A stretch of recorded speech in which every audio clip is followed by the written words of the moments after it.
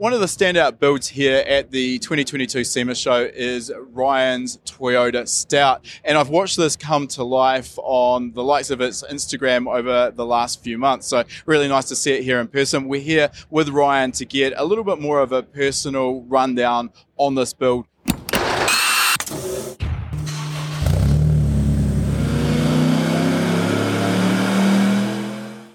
Welcome to High Performance Academy's Tuned In Field Report podcast series. In these special midweek episodes, we look back through our archives to find the best conversations we've had through years worth of attending the best automotive events across the globe. We've pulled the audio from these tech-filled interviews with some of the industry's most well-known figures and presented it in podcast format for you to enjoy as a quick hit of insider knowledge. So, Ryan, great job on this build, first of all. But let's start with the car or the truck. In a lot of markets, I'm guessing these didn't exist. What exactly is it? What year is it? So it's a 1966 Toyota Stout. Definitely a limited run back in the day.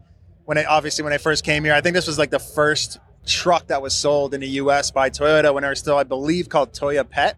Okay. Double check the history on that, but we'll fact check that. Yeah, it's a long time ago, before our time. So, but yeah, they're getting pretty rare and hard to find. I found this down in San Diego, and it looked like it was like fully restored, bitchin', clean, fresh paint job. But that was actually the problem. Is they mudded up all the holes in the body and didn't do it properly. So when we got into it, it was actually took a lot longer than we expected to get this thing cleaned up. So it was previously a bit of a lipstick on a pig restoration. Your typical run-of-the-mill, let's get this thing looking pretty and sell it out the door, yeah.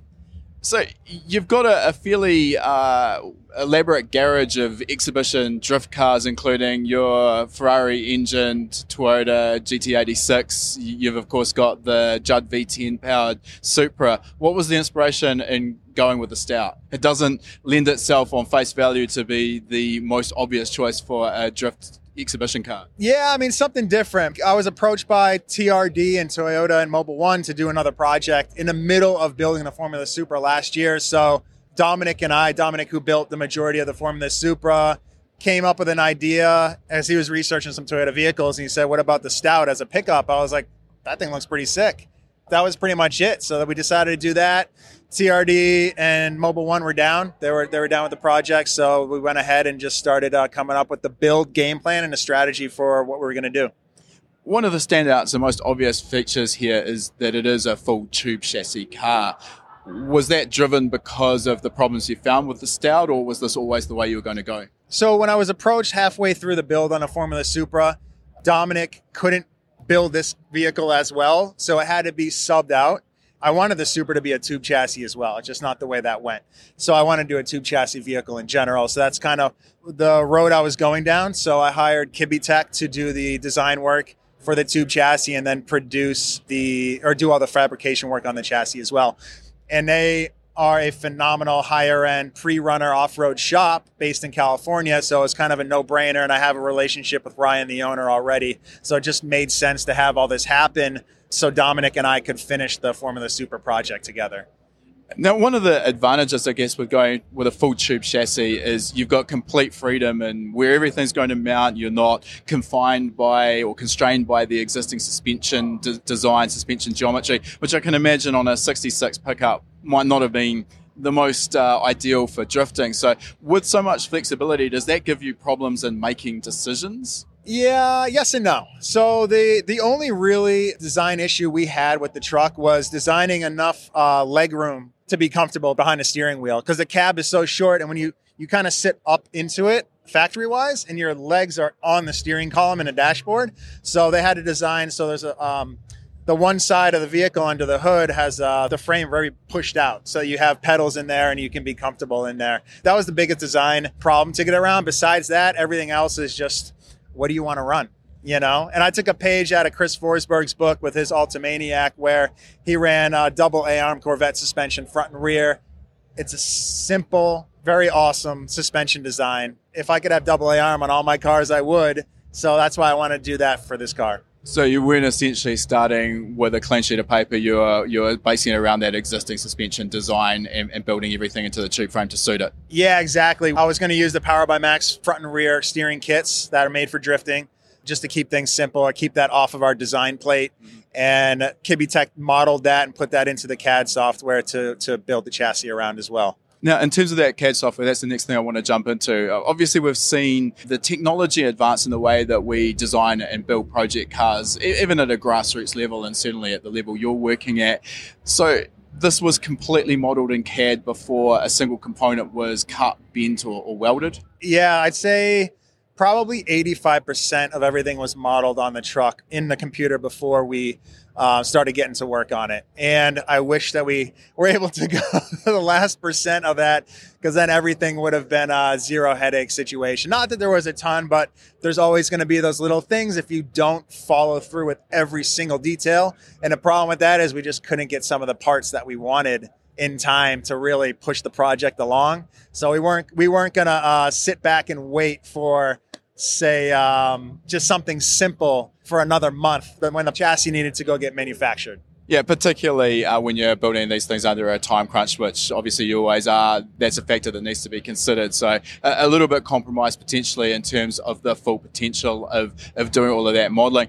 In terms of the actual construction though, once they've got that 3D model of all of the tube frame, is it then a case of manually cutting and bending the individual components, or is that all CNC bent, laser cut, so it's just a kit set to weld together? Yeah, I mean, you could do it yourself and measure everything.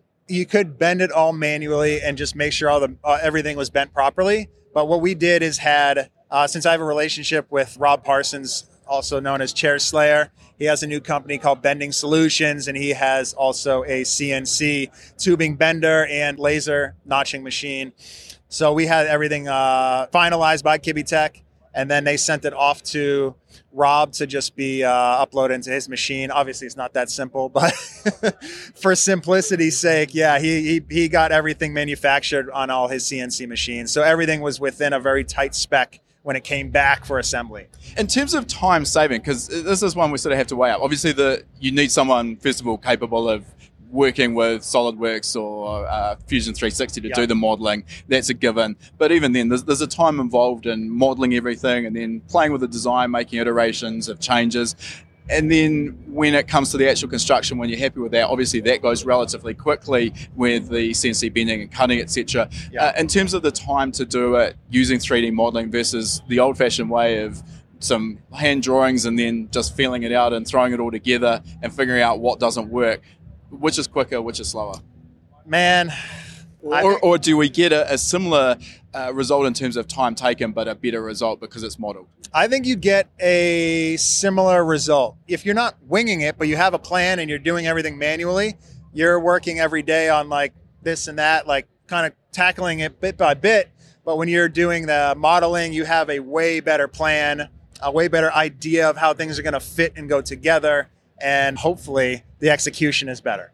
I mean, I think one of the advantages, as I'd said, is if you've modelled everything properly, you're going to know through suspension, full travel, bump and droop, the steering movement, you're not going to have it hit bodywork or hit other components. And that is somewhat awkward to find out if you're building it and then you find out once you've actually constructed everything. It's going to help you with the later process of getting the car on track and working through any potential issues that you have. Yeah. Do you want to take your car knowledge game to the next level? Join us in the next free lesson at hpacademy.com/free and start developing your own skills today. All right, let's talk about what's actually powering it and the drivetrain. Give us the rundown. What's the engine for a start? So the engine is a 3S GTE variation. So there's a block called a 5SFE. It's the same family as a 3S, but it was made as a 2.2 liter. So we're running that block because it's a stronger casting. So we're running a 3S GT crank. It's not the stroker crank. And it has an 87 millimeter bore, so it's probably like a 2.1 liter, 10-to-1 compression. We're also running an NA Generation 1 3S head, which came on like an 86, 87 Toyota Celica. Big ports, flows really well. All mechanical, no VVTi. Good set of camshaft spec for drifting, so pretty mild on duration and lifts.